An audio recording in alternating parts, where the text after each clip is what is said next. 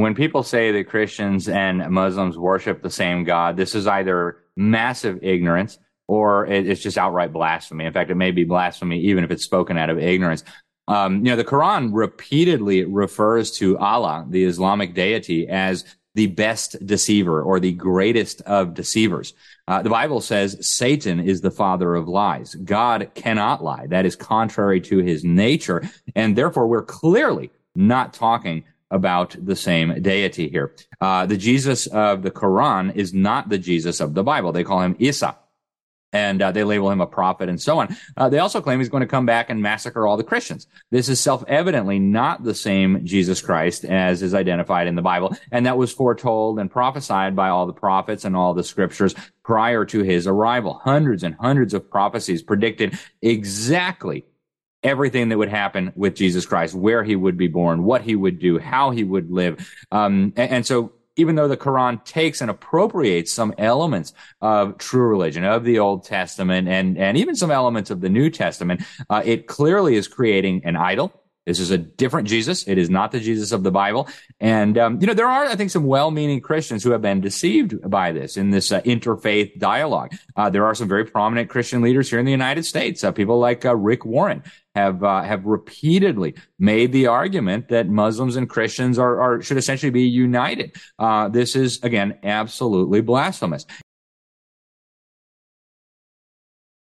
It's such an honor to have Alex Newman joining us once again on the Empower Hour. Alex is a dedicated husband, father, educator, author, award-winning international journalist, and a sought-after speaker who desires to glorify God in everything he does. He and a coalition of Christian leaders have formed Public School Exit, and he is a powerful and motivating voice as he encourages men to be warriors and protectors of their families, their faith, and their freedom. Alex is a contributor to the Epoch Times. He's a correspondent for the Law Enforcement Intelligence Brief, a foreign correspondent and senior editor for the New American Magazine, a writer for WorldNet Daily, an education writer for Freedom Project Media, and a columnist for the Illinois Family Institute, just to name a few. Alex, welcome back to the Empower Hour. We're so glad you can join us today. It's an honor to be here. Thank you guys so much. Thank you, Heather, and welcome, Alex. I was so looking forward to having you on the show because you're an expert on all things. And, as I have watched this unfold this week in Israel and what's going on in the United States and the streets of Canada, I am outraged. I'm just outraged and appalled. And you and I, pre-COVID, we were working on the situation of integration, of people coming into our nations that posed a security risk and a threat. And one of the greatest ones, of course, is Islam. And so let me just hand the floor over to you and just speak into the hearts and the minds of our viewers and those that are going to watch this Empower Hour. Yeah, thank you so much. It's an honor to be with you. And I so appreciate all the work that Action for Canada does. You guys are the tip of the spear when it comes to standing for what's right and what's true. So it really is an honor and a pleasure to be here. I've been exposing this mass migration agenda for many, many years. I actually have been on the front lines of this. I was living in Sweden when probably the biggest mass migration into a European country since World War II was taking place. Hundreds of thousands of Muslims were coming in from Iraq, Syria, Afghanistan, North Africa. And so I saw, up close what was happening, and it was a dramatic transformation. I actually just went back this summer, and I can tell you it is a fundamentally different country. And that was the goal from the beginning. And so I think there's several agendas at work here. One of the things that I think we need to start off by pointing out is our so-called leaders in the Western world, very much including the U.S. government, certainly the Canadian government, the European Union, and a lot of the European governments, particularly Western European governments, are actually complicit in this deliberate effort to destroy the underpinnings of our civilization. They have been running around the world bombing Muslim nations for many years now, often based on lies, based on phony pretexts. Iraq, Libya, Syria were all good examples of this. In fact, I would argue that one of the things that has most fueled persecution of Christians around the world, other than just Islamic theology and communist ideology, is the deliberate actions of Western governments, very much including Barack Obama, very much including Joe Biden, but unfortunately even some of the alleged Republicans. It's been truly a horror to see. And I've written extensively on this as well. Now, they've given us several excuses, and I saw this very clearly in Sweden. At first, they said this was just humanitarian. We have to invite hundreds of thousands or millions of Muslims into Sweden because, hey, we messed up all their countries. NATO blew Libya to smithereens. NATO blew up Libya's infrastructure. Now the country's a mess. So we have to bring them in. Syria is a mess. We fueled a civil war there. The U.S. government deliberately backed ISIS and Al-Qaeda. And I've got the government documents proving they deliberately backed ISIS and Al-Qaeda. Wow, now Syria's a big mess. Now the leader who was very friendly and tolerant to Christians, now he is at risk. And so now we have to bring these people here. Well, that was really cute as an excuse until people actually started doing the math, right? It would cost 1/50th of the amount of money to help these refugees in nearby Jordan or nearby Lebanon or nearby Saudi Arabia than it would to import them into Sweden or into Germany or into the United States or into Canada. So if you're truly a humanitarian, you truly want to help people, why on earth would you spend 50 times more money bringing them to the United States, Canada, Sweden, Germany, etc., than just taking care of them where they're at and then allowing them to go back to their own countries to rebuild once the disaster is over? Clearly, the humanitarian lie was a lie from the beginning. Let me give you an analogy here. If I burn down my neighbor's house, and then I go to the person whose house I've just burned down and say, oh, man, that's really sad what happened to your house. But you know what? There's another neighbor over there, and you should go live with him, and he's going to pay all your bills, and he's going to have to radically change his life to accommodate you living in his house. Nobody would call that humanitarian. In fact, I'd be labeled an arsonist. I'd be taken to prison quite properly, and that would be the end of the story. That's exactly what these megalomaniacs have done here. Nobody's saying Iraq or Syria or Libya or Afghanistan were a paradise prior to the arrival of Western intervention and so-called democracy. But, they were doing all right prior to the arrival of enormous numbers of American bombs. So this was all deliberate. This was all strategically planned. And in fact, I believe one of the reasons they had to destroy Libya was to make it a floodgate through which massive immigration from across Africa could then flow into Europe through Italy. This is all very strategic. These people think about these things long in advance. We've got the documents proving that they have openly allied with Islamic extremists to destroy these countries, including designated terrorist organizations. We've got statements from key UN leaders bragging about what they're doing, that they're abolishing nation states, that they're erasing national identity. They're doing this all on purpose. And then after the humanitarian excuse collapsed, they said, well, Swedes didn't have enough babies. There's too many old people, not enough young people. Someone's got to take care of them. And so we need more tax money. So we're just going to import them all here to do the jobs that Swedes won't do. And I'm sure you hear the same such nonsense in Canada. We're hearing the same such nonsense here in the United States. And then that falls apart as well. In fact, a friend of mine, incidentally an Iranian, who came over as a child, a Kurdish Iranian, postdoctoral work, PhD, Harvard, Columbia, all the greatest universities.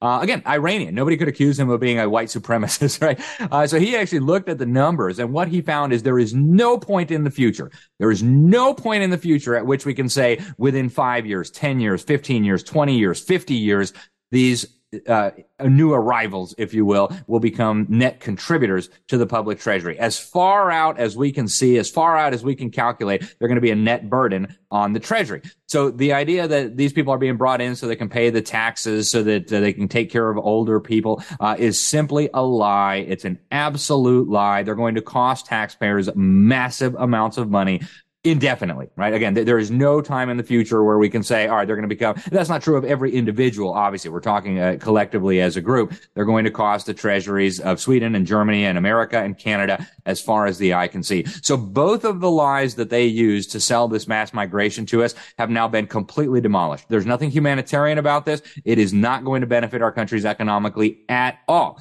In fact, what it's going to do is undermine our economies and undermine our freedoms. I believe, in addition to erasing national identity, I believe one of the most important reasons this mass migration is being facilitated and encouraged and made possible by our governments is they want to de-Christianize the Western world.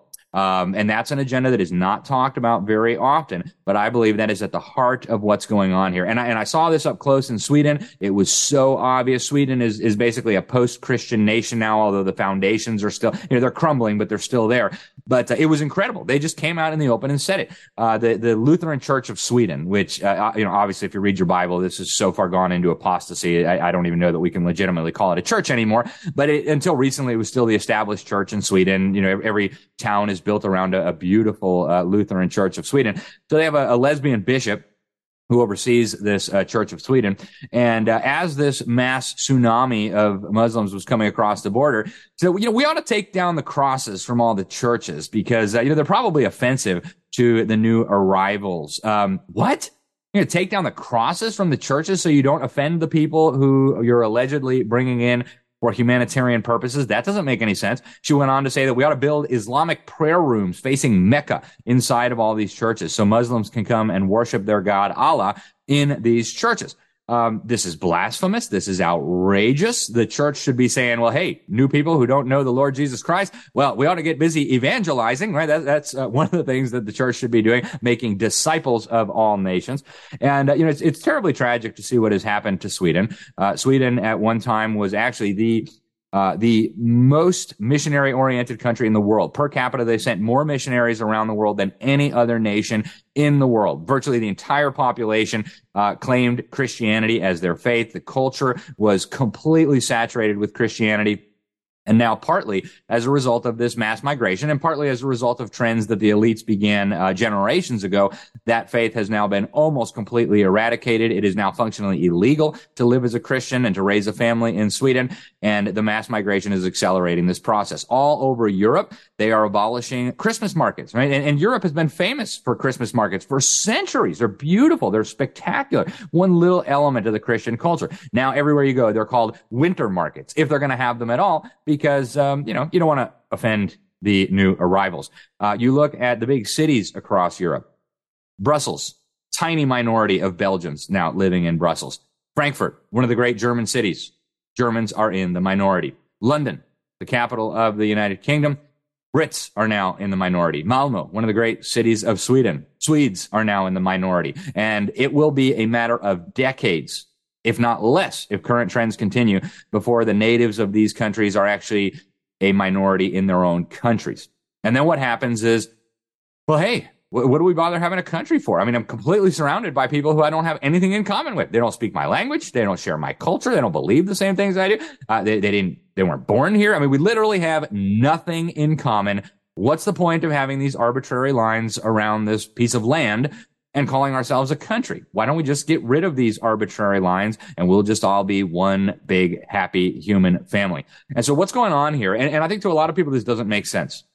Why are socialists? Why are communists? Why are the LGBT movement allied with Islam? That doesn't make sense on the surface until you realize that they have a common enemy. That common enemy is Christianity. That common enemy is the church. That common enemy is the Jesus Christ of the Bible, of history. And once you understand that, then it makes sense why LGBT activists who are obsessed with flaunting their homosexuality in front of the public would want to bring in people who quite openly say they want to throw them off of buildings and execute them and stone them for sodomy. Again, it doesn't make sense on the surface until you realize there's a common enemy. And now I believe that Muslims are being used. I believe they are being deliberately radicalized. In fact, it's not my opinion. This is empirically demonstrated. If you look at some of the highest level defectors from the old communist world, they openly talk about this. Ion Pacepa, the head of Romanian intelligence during Soviet times, came out and wrote a whole book about the activities of the KGB, disinformation. And he talked about how the KGB sent thousands of agents into the Middle East for the purpose of radicalizing Muslims and using them as a battering ram against the Western world. He said we can radicalize millions of these people and then have them go blow themselves up and bomb cities and so on. And we can tell them that America's the great Satan, Israel's the little Satan, and then boom, presto, that'll be great.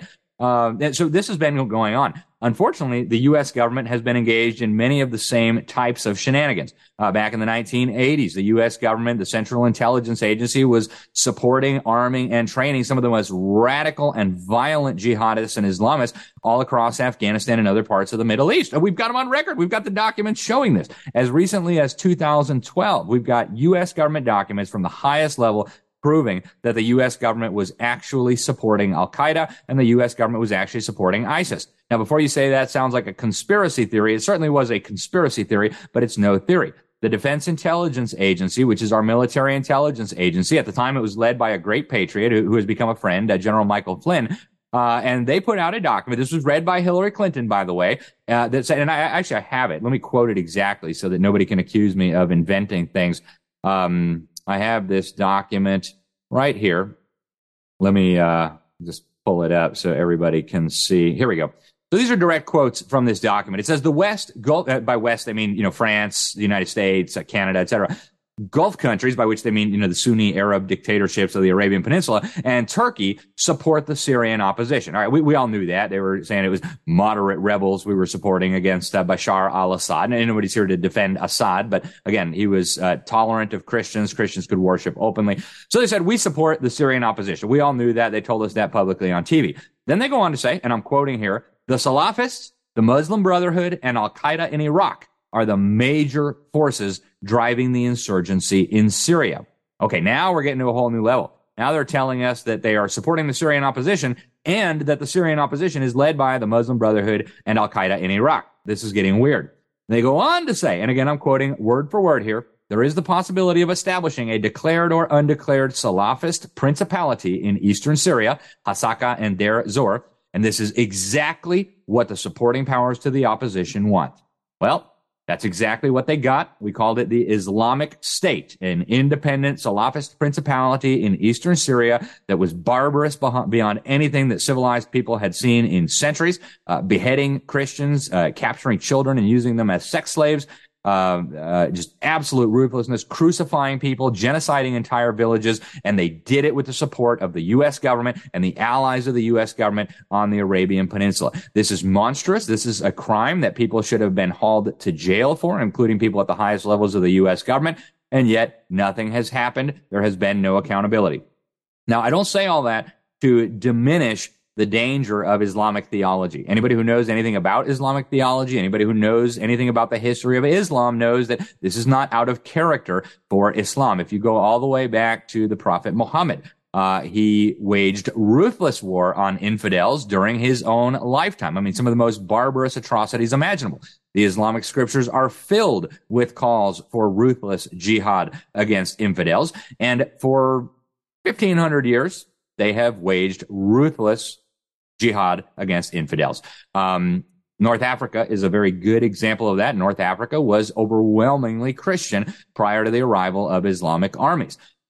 These people who were there were either beheaded, forced to convert, or forced to live as second-class citizens. Today, Christians make up a very small minority of North Africa, of Egypt, of Libya, of Tunisia, etc. And I know I've been going on. I can leave it there, but I just want to emphasize that, I'm not trying to deflect responsibility from these horrible acts from Islam itself. Islamic theology is very, very clear about the duty of Muslims. Yes, there are the peaceful verses that come early on. Those are, of course, all superseded by later verses once Muhammad and his armies had the upper hand. But to import massive numbers, and I'll say one more thing. It actually gets even worse than all of this. Not only are they importing millions and millions of these, and by the way, they plan to bring at least 1 billion over within the next 10 years or so. Some of it will be blamed on climate change. Some of it will be blamed on the very wars that these megalomaniacs are trying to foment across the region. But when you look at what's happening, well, I lost my train of thought. So we'll just leave it there, and I'll hand it back to you, Tanya. And you are always, there we go. Is there volume? Have I got Now sound? I got you, yep. Okay. Like I say, it's been an interesting evening, but that's okay. I don't mind a little adversity. Arise to the occasion. But as you were talking about all of these different things, I mean, they're on the front line. I mean, they've got a great marketing scam going on. They say this is the religion of peace. And, you know, in the hearts and minds of the moderate Muslim, that may seem so, but when you dig into the Quran and the verses, you can't separate the verses that call for, you know, hate towards the infidel.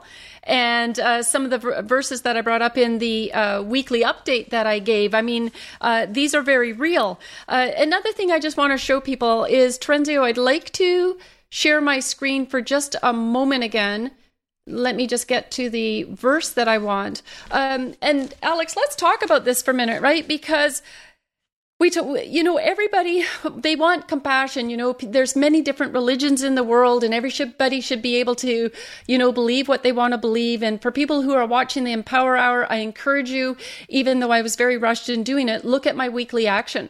And I'm trying to provide evidence of what is going on, you know, not only in Canada, but around the world in relation to Islam. And every single nation they enter, they bring destruction and unrest. And then, you know, you have those people who are deceived into believing that we serve the same God. And there is absolutely no way. And I wanted to bring up John 3:16 from the Bible, because it says, "For God so loved the world that he gave his only begotten Son, that whoever believes in him shall not perish but have eternal life. For God did not send the Son into the world to judge the world, but that the world might be saved through him." All right, thanks, Terenzio, for that. And so what this comes down to, right, is that they are deceiving people en masse. Because when Muhammad created this religion, and the history shows, I believe it was something like 560 AD, after Christ, you know, all of a sudden he becomes this prophet that hears from an angel, and the Quran is developed, and then his mass mayhem. And, you know, so what I'm trying to bring this around to is, how can that be the same God when what they did when Muhammad, I guess, cast this character, because they changed the characters in the Bible and gave them a different meaning in the Quran, and they cast Jesus as a mere prophet. And by doing that, the scripture that I just read said that Jesus is the Son of God, and it's only through believing that Jesus died on the cross for you and your sins that you will have life in eternity. And so what happens to all of these Muslims that have been convinced that Jesus is a mere prophet? This is, you know, an atrocity. And so we boldly speak the truth, you know, to Muslims, to say, please think logically, reconsider what it is that, you know, the faith that you follow. And for those of you who are in Canada, with all due respect, if you support Islam, you got to pick a side. You came into Canada, and this is a Christian nation, and we're going to up this fight for Christianity. And so, yeah, just please comment on that, Alex. Yeah, I think you're making a very important point, Tanya. When people say that Christians and Muslims worship the same God, this is either massive ignorance or it's just outright blasphemy. In fact, it may be blasphemy even if it's spoken out of ignorance. You know, the Quran repeatedly refers to Allah, the Islamic deity, as the best deceiver or the greatest of deceivers. The Bible says Satan is the father of lies. God cannot lie. That is contrary to his nature. And therefore, we're clearly not talking about the same deity here. The Jesus of the Quran is not the Jesus of the Bible. They call him Isa. And they label him a prophet and so on. They also claim he's going to come back and massacre all the Christians. This is self-evidently not the same Jesus Christ as is identified in the Bible. And that was foretold and prophesied by all the prophets and all the scriptures prior to his arrival. Hundreds and hundreds of prophecies predicted exactly everything that would happen with Jesus Christ, where he would be born, what he would do, how he would live. And so even though the Quran takes and appropriates some elements of true religion, of the Old Testament, and even some elements of the New Testament, it clearly is creating an idol. This is a different Jesus. It is not the Jesus of the Bible. And, there are, I think, some well-meaning Christians who have been deceived by this in this interfaith dialogue. There are some very prominent Christian leaders here in the United States. People like Rick Warren have repeatedly made the argument that Muslims and Christians should essentially be united. This is, again, absolutely blasphemous. If we truly love Muslims as Christians, and we are commanded to love everyone, even those who persecute us, even those who hate us, even those who kill us, we are commanded to love them. If we take that seriously, if we believe what the Bible says, first of all, we have an obligation to love them. Second of all, if we love them, we will tell them the truth, right? The Bible teaches that anyone who does not enter through Christ, he is the way. Anyone who is not following the way is destined for an eternity apart from God, in a place that the Bible describes as hell. If you love somebody, the last thing in the world that you would want for them is to spend eternity in hell. And so as Christians, it is our obligation to share with others the truth.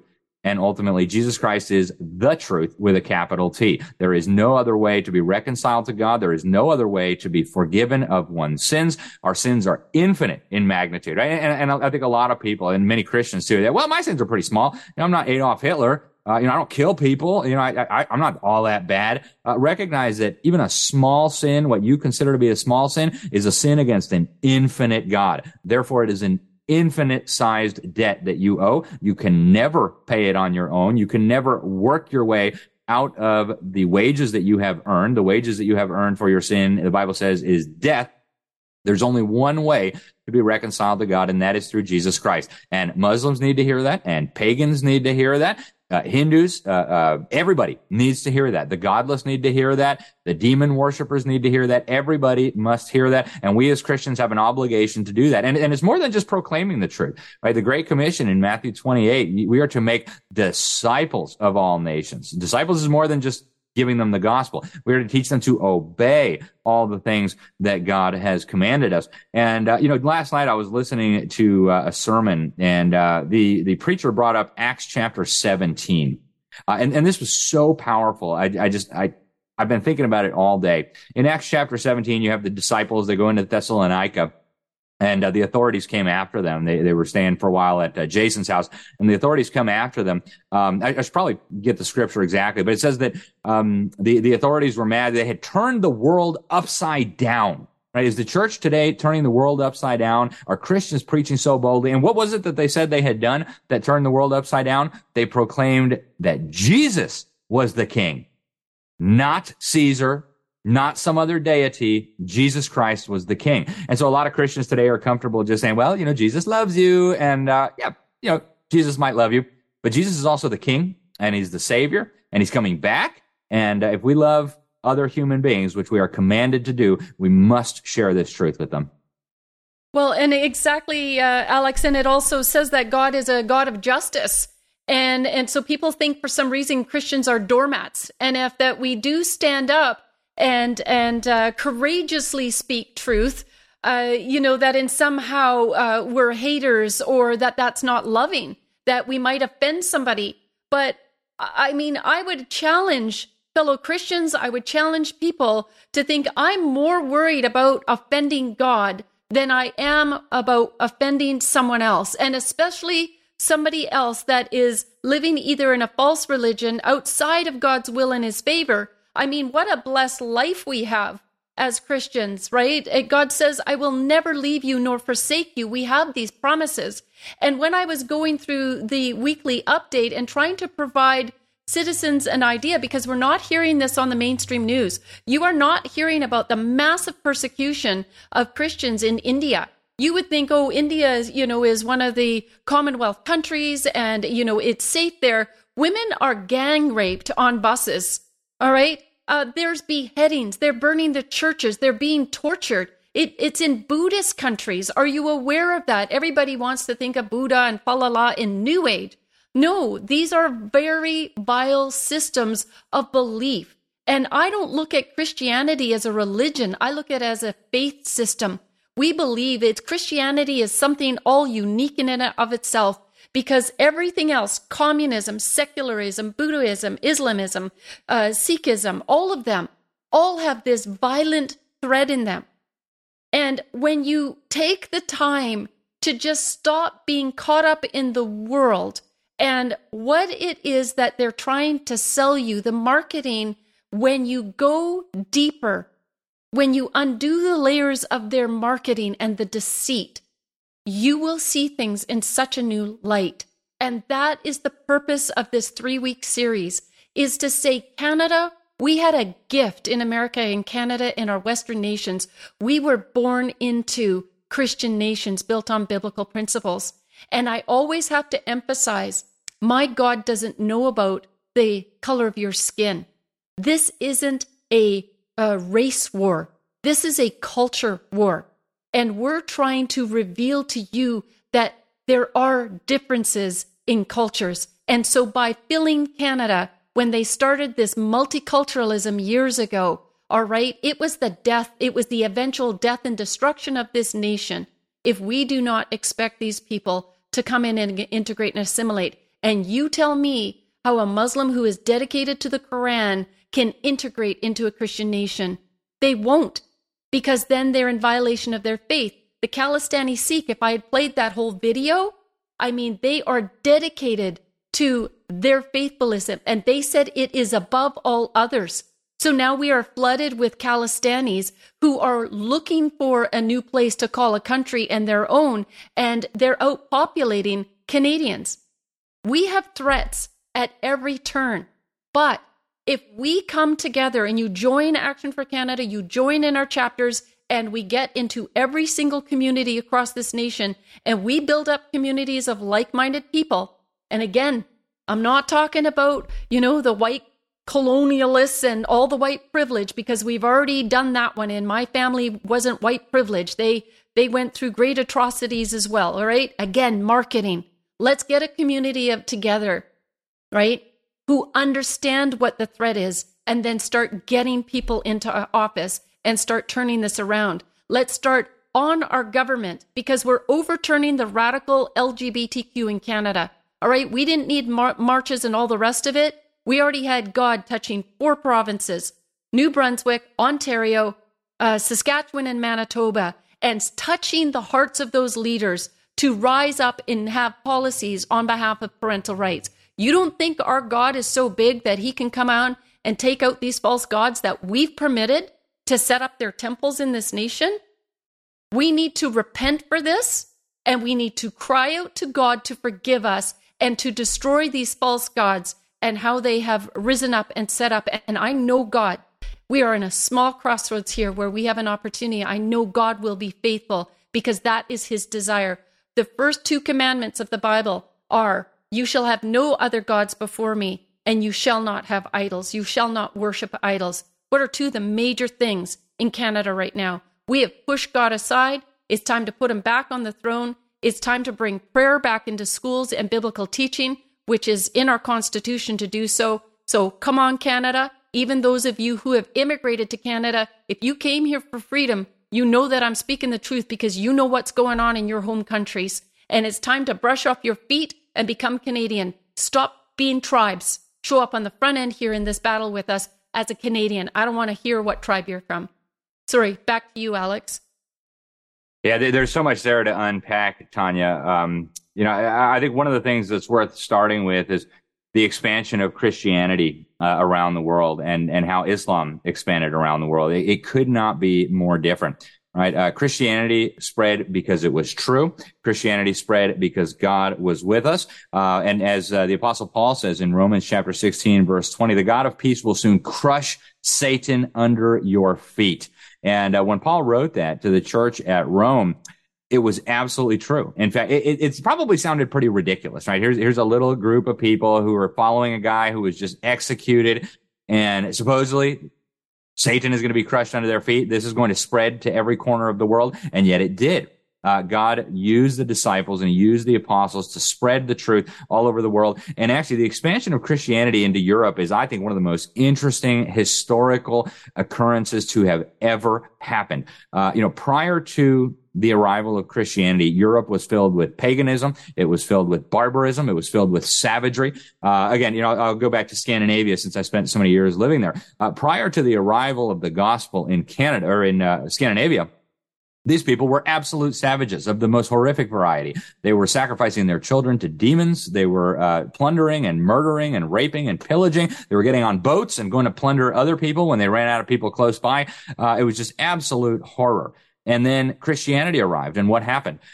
Society became civilized, strong communities, families, and a wonderful civilization was built there. And this is true around the world. I actually just finished recently an incredible book by a man who was raised as a Hindu in India. The man is Vishal Mangalwadi, and the book is called The Book That Made Your World. I encourage people to read it very strongly because I think even Christians in the West have no idea how incredibly important Christianity has been to the development of everything we take for granted. He explains how in India, there were no universities, there were no schools, there were no orphanages, there were no hospitals prior to the arrival of Christians and Christian missionaries. Those institutions did not exist.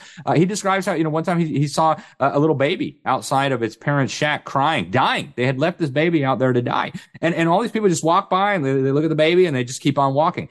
That would never happen in a Christian society. Why did it happen there? Because of a different worldview. There is no inherent value to human life. Humans are not made in the image of God. And of course, that baby probably had bad karma from, something bad he or she might have done in a previous life. And so this is absolutely horrific. The Western mind just cannot comprehend. How would you let a little baby die? Because it maybe had a health problem, or maybe it was an economic burden on the family. And yet this has been totally normal throughout all of human history, except in the places where Christianity and the truth of the Bible reigned supreme.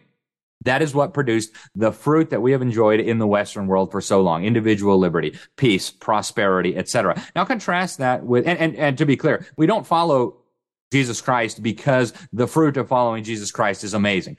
Societies and families and individuals are transformed and blessings flow from that. That's not why we follow Jesus Christ. We follow Jesus Christ because he is the truth. He is the way. He died for our sins. He is God in the flesh. He is going to come again. That is why we follow Jesus Christ. But as an added benefit, you get these incredible fruits that grow and flow from that literally transform an individual, right? You get a new heart. Your heart of stone is removed and you get a heart of flesh, and you're transformed as an individual. Your desires are suddenly transformed. And every one of us who has come to know the Lord knows what I'm talking about. Whereas before our desire was for evil, for sin, for pleasure, for fleshly desires. Now our desire is to honor God and to glorify him. And that's not to say that we're perfect. That's not to say we don't fall short, or even that we don't sin anymore. But we have been totally transformed, and our families are transformed. Our communities are transformed.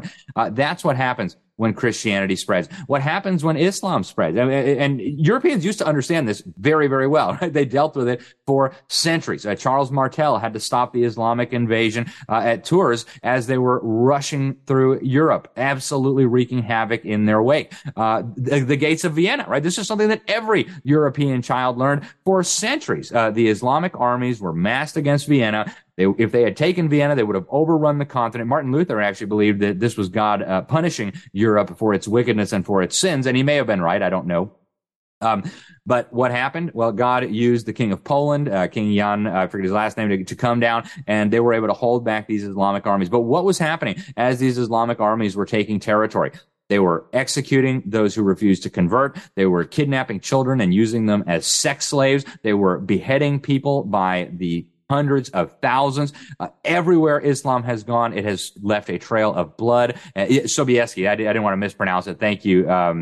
That's the Polish king I was looking for. And so Europe has a long history of dealing with this. Never before have they said, hey, why don't y'all come on in here? We'll send airplanes down to Somalia to pick you up. That's literally what the Swedish government was doing, sending airplanes down to Islamic North Africa to bring in refugees into Sweden. And then they bring them in and they radicalize them further, right? We're doing this right now in the United States. We're literally paying for people to come in here, and then we're telling them, oh man, America is this horrible country. It's white supremacy. All these Europeans, they have European privilege or white privilege. They have Christian privilege, and so you've come to a horrible place. The best thing you can do is burn it to the ground after you finish mooching every penny that you can get. This is insane. No civilized society has ever done this in human history, and it's not us only who are going to pay the consequences, Tanya. Our children and our grandchildren and our great-grandchildren, they are going to be the ones to pay the price for the fact that we are frittering away this incredible heritage that millions of people gave their lives to build. It's unconscionable, and yet we're watching it happen in real time. And for most of us, we're not even saying anything because we don't want to be called a bad name by the fake media. Boo-hoo, cry me a river, get busy, folks, for your kids, if not for yourself. Exactly. I mean, you're saying it exactly how it is, and people need to hear this. We're committing cultural suicide. And, people are like, oh, no, it's all about love. I mean, even after the horrific events that have taken place in Israel, whether Netanyahu was involved or not, those Muslims who crossed that border made a decision to attack people in the most horrific way. These are innocent civilians, right? And that needs to be called out. And instead, in Canada, we have Palestinian Muslims on our streets celebrating what they did.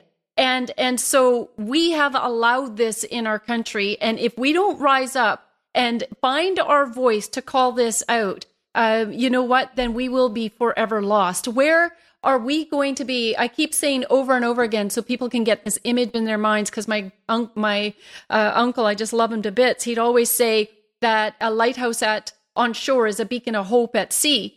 And Canada has been, and America have been, this beacon of hope, right, for people. So my question is why don't we shift all the Muslims and send them to the 56 Islamic majority countries, and you send us those persecuted Christians? We will send you all the Khalistani Sikhs back and the Hindus, and you send us the persecuted Christians, because they are experiencing horrific persecution and abuse. And so why is it as well that a Khalistani Sikh is the head of the NDP government? How does that happen? I do not believe that anybody should be leading in government other than those that fully embrace our Constitution, our Charter, and the Coronation Oath, who fully embrace that Jesus Christ is Lord and Savior. That's what a smart Canada would do. And that allows people to be atheist, agnostic, and LGBTQ, and you still get to live in a safe country because we don't pose a threat. But you tell me how an LGBTQ is doing in one of the 56 Islamic majority countries. You said it. There's holes being dug. They're being thrown off buildings. They're being beheaded. And it is just insane that people in Canada still go back and say, but they're still nice Muslims. And it's like, are you hearing what is behind them and what we're evidencing in Canada right now? Are you understanding that these marches on behalf of our children, we should all unite and come together? And you had said it earlier that the enemy of my enemy is my friend. And then I want to go ... until they're not, right? Until they have served their purpose. We have taken down that enemy. We have used you, because the Quran is filled with, you know what? It's okay to lie. It's okay. They're told to come in and be nice. Which one of these Muslims of our nice neighbors is the nice Muslim? Do you see the divide and the problem that this is creating for us who want to love all people, but want to now we're living in a society who is the underlying enemy as we're being infiltrated? Yeah, and I think it's important for people to understand, too, the idea of the moderate Muslim. There are some, and these are people who don't take their religion very seriously. These are people who don't live out the Islamic scriptures in their lives. And, every single one of these individuals is made in the image of God. Every single one of these individuals needs Jesus Christ, and we as Christians have an obligation to reach them with the truth of Jesus Christ. But to import them by the millions, to ruin their countries and then have them come over here is the height of ridiculousness. There is no sensible reason why this should be happening unless you understand that what's happening here is actually the orchestrated destruction, the controlled demolition of the Christian West. Now, the Bible tells us, Jesus Christ tells us, that the gates of hell will never prevail against the Church of Jesus Christ. And so we can be comforted by that. No matter how many suicide bombers, no matter how many jihadists, no matter how many concentration camps communists and Nazis build, no matter how many Christians are executed and fed to lions and thrown in the fiery furnace, the Church of Jesus Christ will not be stopped. It will not be defeated. The gospel will not be stopped. It will continue to go forth. It is more powerful than anything the god of this world, and the Bible describes the god of this world as Satan. Anything that Satan can throw at it is powerless to stop it. That doesn't mean that we won't be persecuted as individual Christians, and that doesn't mean that our countries won't fall. In fact, our countries very well may fall. But we can be encouraged by the fact that the Church of Jesus Christ will continue. And actually, I'll tell you what, I'm tremendously encouraged by watching the explosive growth of Christianity in China under the relentless persecution of these barbarians in Beijing. I'm incredibly encouraged to watch the explosive growth of the church in Iran under the barbarism of these mullahs. I'm incredibly encouraged to see Christianity spreading across Africa like wildfire. Yes, jihadists are running around burning churches and chopping off the heads of Christians and kidnapping Christian girls and using them as sex slaves and forcing them to convert to Islam. But none of this will stop the church. None of this will defeat the church. So we can be encouraged by that. But in the meantime, God has told us to be good stewards. God has used the United States. God has used Canada as Christian nations to take the gospel to every corner of the world. If we now fritter that away because we wanted to be nice, because we didn't want to be called a bad name, because we didn't want to be called intolerant, I don't know how we explain that to our children. I don't know how we explain that to our grandchildren. Yeah, I grew up in a country that was safe and that was free and we had liberty. We had prosperity. We had these incredible blessings. We could afford to send ministers and missionaries to every part of the planet to reach the cannibals, to reach the pagan tribes that were still sacrificing their children to demons. We were reaching them with the truth, and we were bringing them medicine, and we were bringing them civilization. All that is going to be gone if we continue on this path. And absent divine intervention, there's nobody that's going to stop this for you, not your politicians, not the people on TV, unless and until Christians in Canada, the United States, and Western Europe decide to stand up and say, look, we're done with this. And to be quite honest, they've been trying for a long time. I was looking at some of the polling data, even years ago. Less than 1 in 5 Europeans thought that we should continue bringing in mass immigration from Islamic countries. Canadians are sick of it. Americans are sick of it. Western Europeans are sick of it. Germans are sick of it. Swedes are sick of it. Even though many don't want to speak out publicly, they'll tell the pollsters. The reality is we are now facing governments that are completely hostile to us, governments that are completely hostile to our values, governments that are completely hostile to God, to our heritage, to our traditions, and even to our laws, to our constitutions. And that is intolerable. These are people who lied when they put their hands on the Bible here in the United States and swore to uphold and defend the United States Constitution. And these people, I believe, need to be held accountable. When all is said and done, we need to find out exactly who it was that was responsible for this. They need to be prosecuted for betraying their country, for selling us out to the communist Chinese, for importing huge numbers of jihadists. And I believe there will be accountability, and I believe it's possible that there will be accountability in this life. So we need to be on our knees in prayer, and then we need to be busy doing the important work that God has called us to do. 100% amen to that. And, I love the verse that says, greater is he, capital H-E, God, greater is he that is in me than he that is in this world.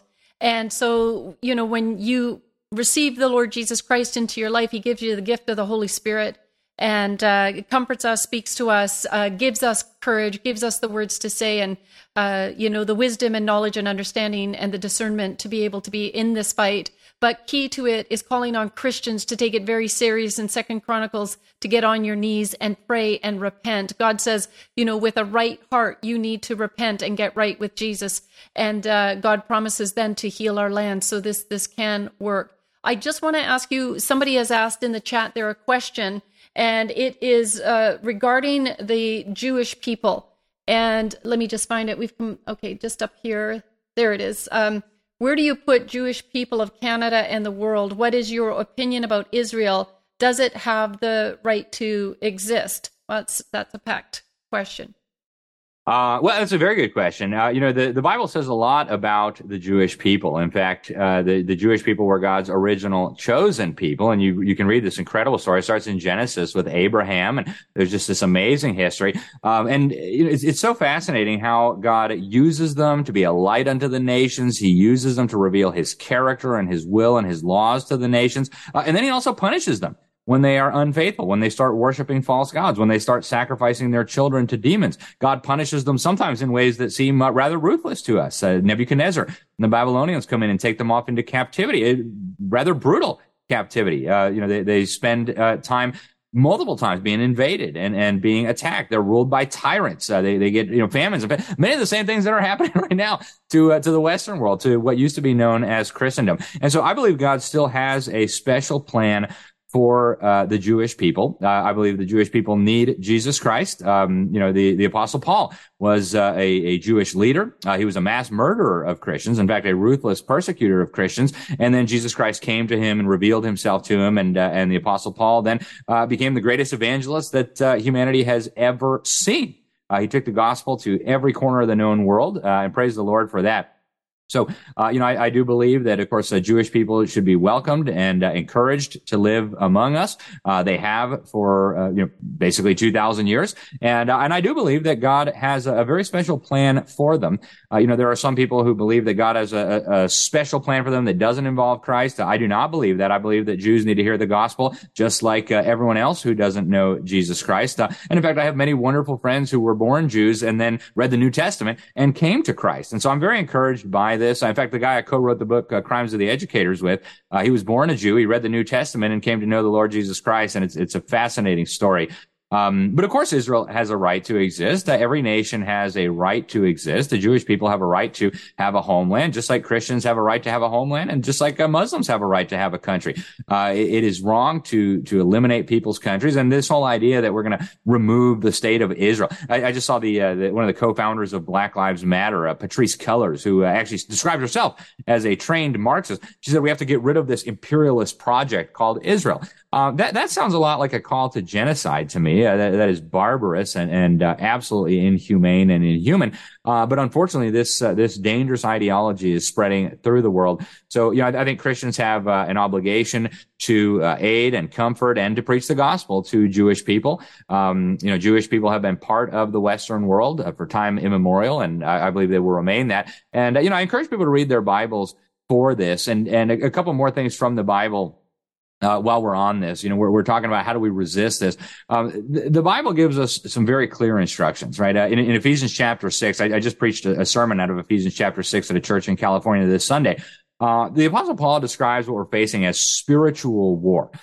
It's not necessarily a political war. It's not an economic war. It's not a war that's fought with guns, although sometimes it manifests itself in that manner. But this is a spiritual war against, the Apostle Paul says, powers and principalities, against spiritual wickedness and darkness in high places. He's talking about demonic forces from the pit of hell. And then just a few verses after that, in Ephesians chapter 6, verses 16 and 17, says you take the shield of faith. That's how you're going to quench the fiery darts of the wicked. And then the sword of the Spirit.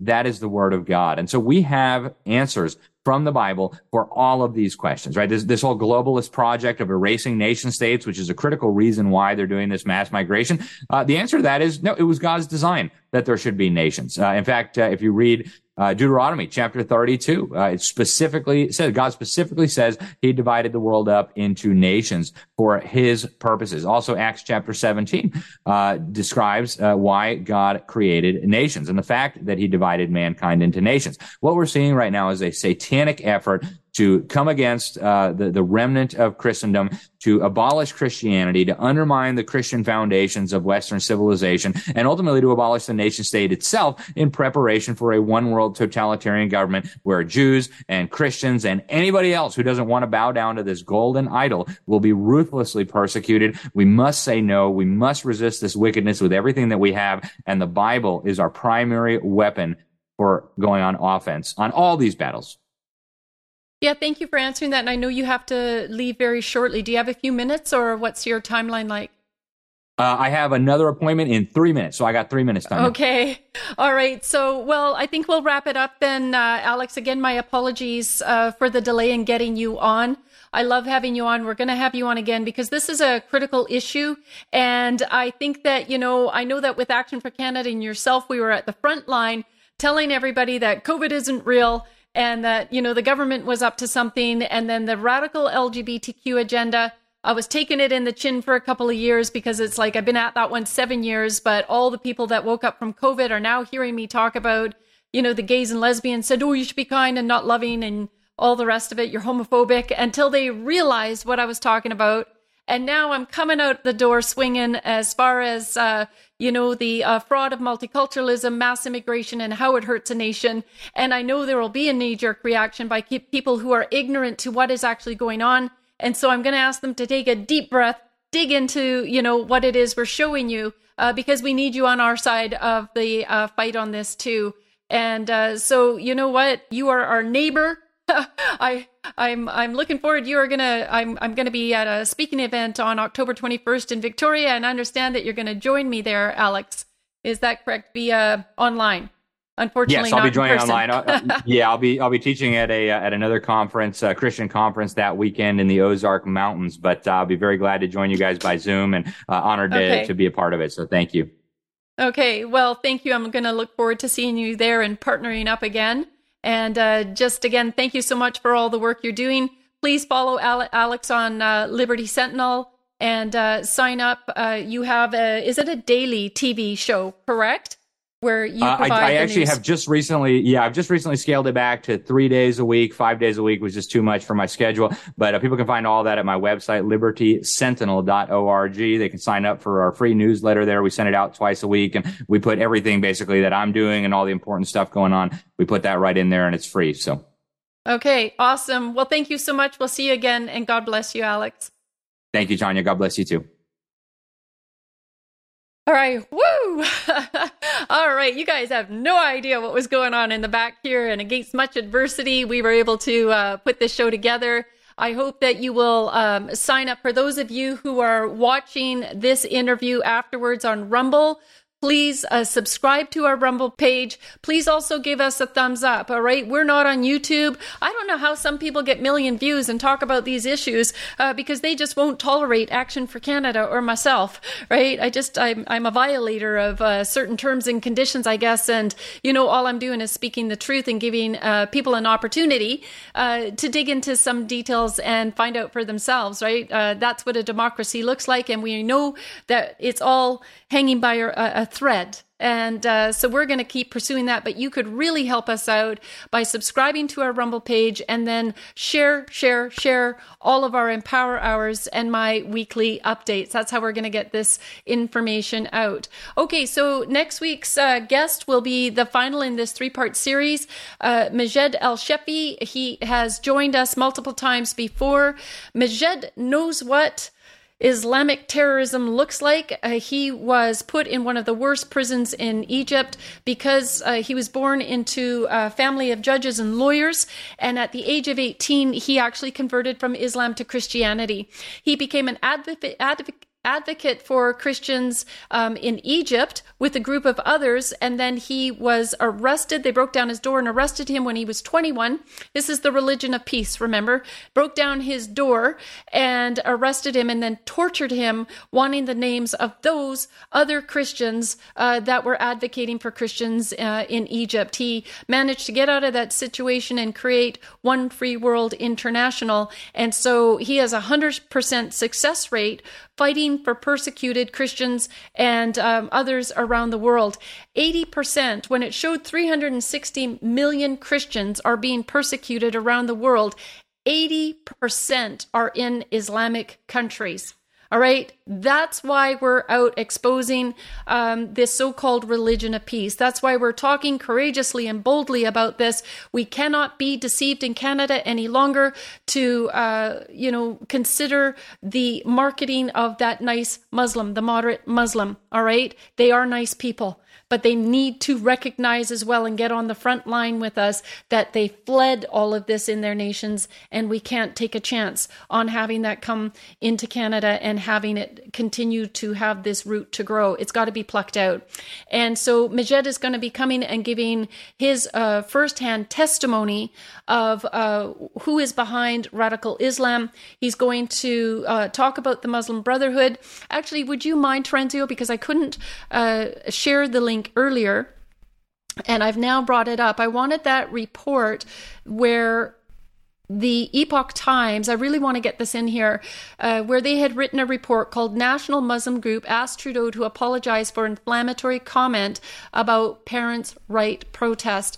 This is what I was referring to in the bottom. MAC is the Muslim Association of Canada. And, understandably, Trudeau, it doesn't matter. He doesn't care who he makes comments about. He's supporting the Muslims, and now he's supporting the LGBTQ, and he's calling out everybody who had supported, these rallies. And so Muslim Association of Canada apparently wasn't personally involved in the rallies, but they wanted to call Trudeau out because it was started by a Muslim Kamal. It was originally called the Muslim Million March, and he's on the front line of that. But the attachments that, we're finding here to radicalism have got to concern us, and we have got to, question it. I've reached out to Epoch Times to ask them if they understand what they did by ending this article. It says, whoever they were interviewing says, Max says on its website that its understanding of Islam is one of balance and moderation, constructive engagement in society, focus on personal and communal empowerment. I'd like to know what communal empowerment means. Then it says, and establishing value-based organizations. Well, if you take a look at the Islamic societies and organizations in Canada, there are some real concerns. Not all of them. I'm not saying that all Muslims are bad people. Please understand that. But, it's getting to a point in Canada, if we're not learning what's going on after UK and Europe were invaded, we're in big trouble. Because that's what's happening in Canada. He goes on to then report, he goes in establishing value-based organizations as articulated in the rights of the renowned reformist Imam Hassan al-Banna. Mr. al-Banna founded the Muslim Brotherhood in the 1920s, which developed into a globally influential religious and political organization. Remember, I talked about marketing and about the soft language. Well, look at what we've already learned about the Muslim Brotherhood tonight. And so you can only imagine what we're going to hear from Majed further next week as he dives into the Muslim Brotherhood, exposing it, ISIS and others, because Majed goes into these third world country war zones. And that's, he's negotiating, with governments where Christians and other people are being persecuted. And I think we as Canadians need to hear this. I think we need to learn from it. And we're under Christian persecution here, but not, necessarily yet at the level by Islamists, but by a very corrupt government. Look at what Trudeau did to Christians during the lockdowns in the churches. He targeted the churches. Because the enemy of my enemy is my friend. And so he's going to unite with anybody because Christendom is the enemy of the free world. And so we have many forces coming against us. And as Alex had said, this is a spiritual battle of epic proportions. But if we can get right with God in this nation, throughout history, he's done miraculous things. And I trust that. I don't live in fear. So, Trenzio, let's bring up the verses and we'll wrap this up. All right. So good versus evil. It says, but evil men and impostors will grow worse and worse, deceiving and being deceived. That's from 2 Timothy 3:13 in the New Testament.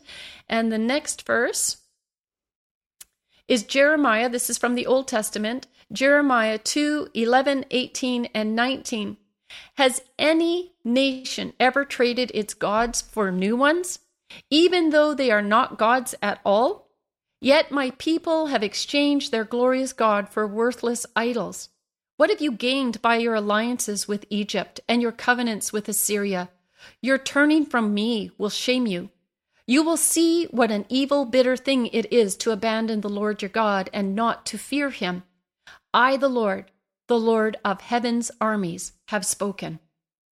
And so when Alex and I were talking earlier about God, that he is a loving God, that you will not see Christians in Canada walking into mosques and beheading anybody or murdering anybody. The communists will do that. And, the evil oligarchs, we hear about the Khalistanis and the Hindus having, a war on our soil. But you never hear anywhere about Christians coming in and brutally. Do we go to war? Did we do that historically throughout Old Testament? Yes, because we're up against evil. God has never said, Alex said that we were given nations and we were given borders by God. And we actually have a duty and a right to protect those borders. So whatever level that comes to, Canadians are going to need to wrap their head around this. We are not going to sit back and allow people with very sinister motives, very evil people to come in, murder, rape, and destroy, our families and our friends.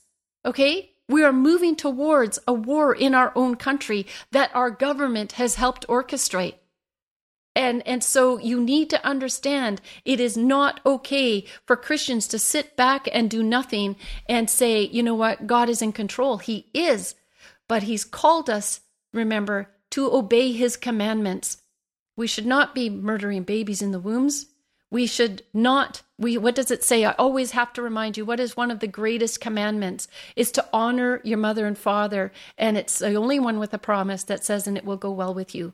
We've seen what Trudeau and his government have done to our elderly in the last 3.5 years. There's so many things in this country that have gone wrong because we've turned our back on God. And now that's why I say you need to repent. You may be a very nice person listening to this call today, but if you haven't spoken up against any of this, if you have not been careful about who you have elected into office, you carry a burden in why we're in the condition we are. But God promises he's a mighty, awesome God and a God of justice. And we appeal to him with a right heart, right? With a right heart. Not just, God, get me out of this, but God, forgive me for my part in this. And God, get me out of this, right? Let's just remember that he's an almighty God and he loves you. And he loves the Muslims and he loves the Sikhs and he loves the Hindus. And he wants to see the deceit just fall away, so that they could come to the saving grace in Jesus Christ that can only be had in Jesus Christ, our Lord and Savior. All right. Whew, that was a big night. I hope to see you next week. Join us next week. Thank you so much. God bless you, and God bless Canada.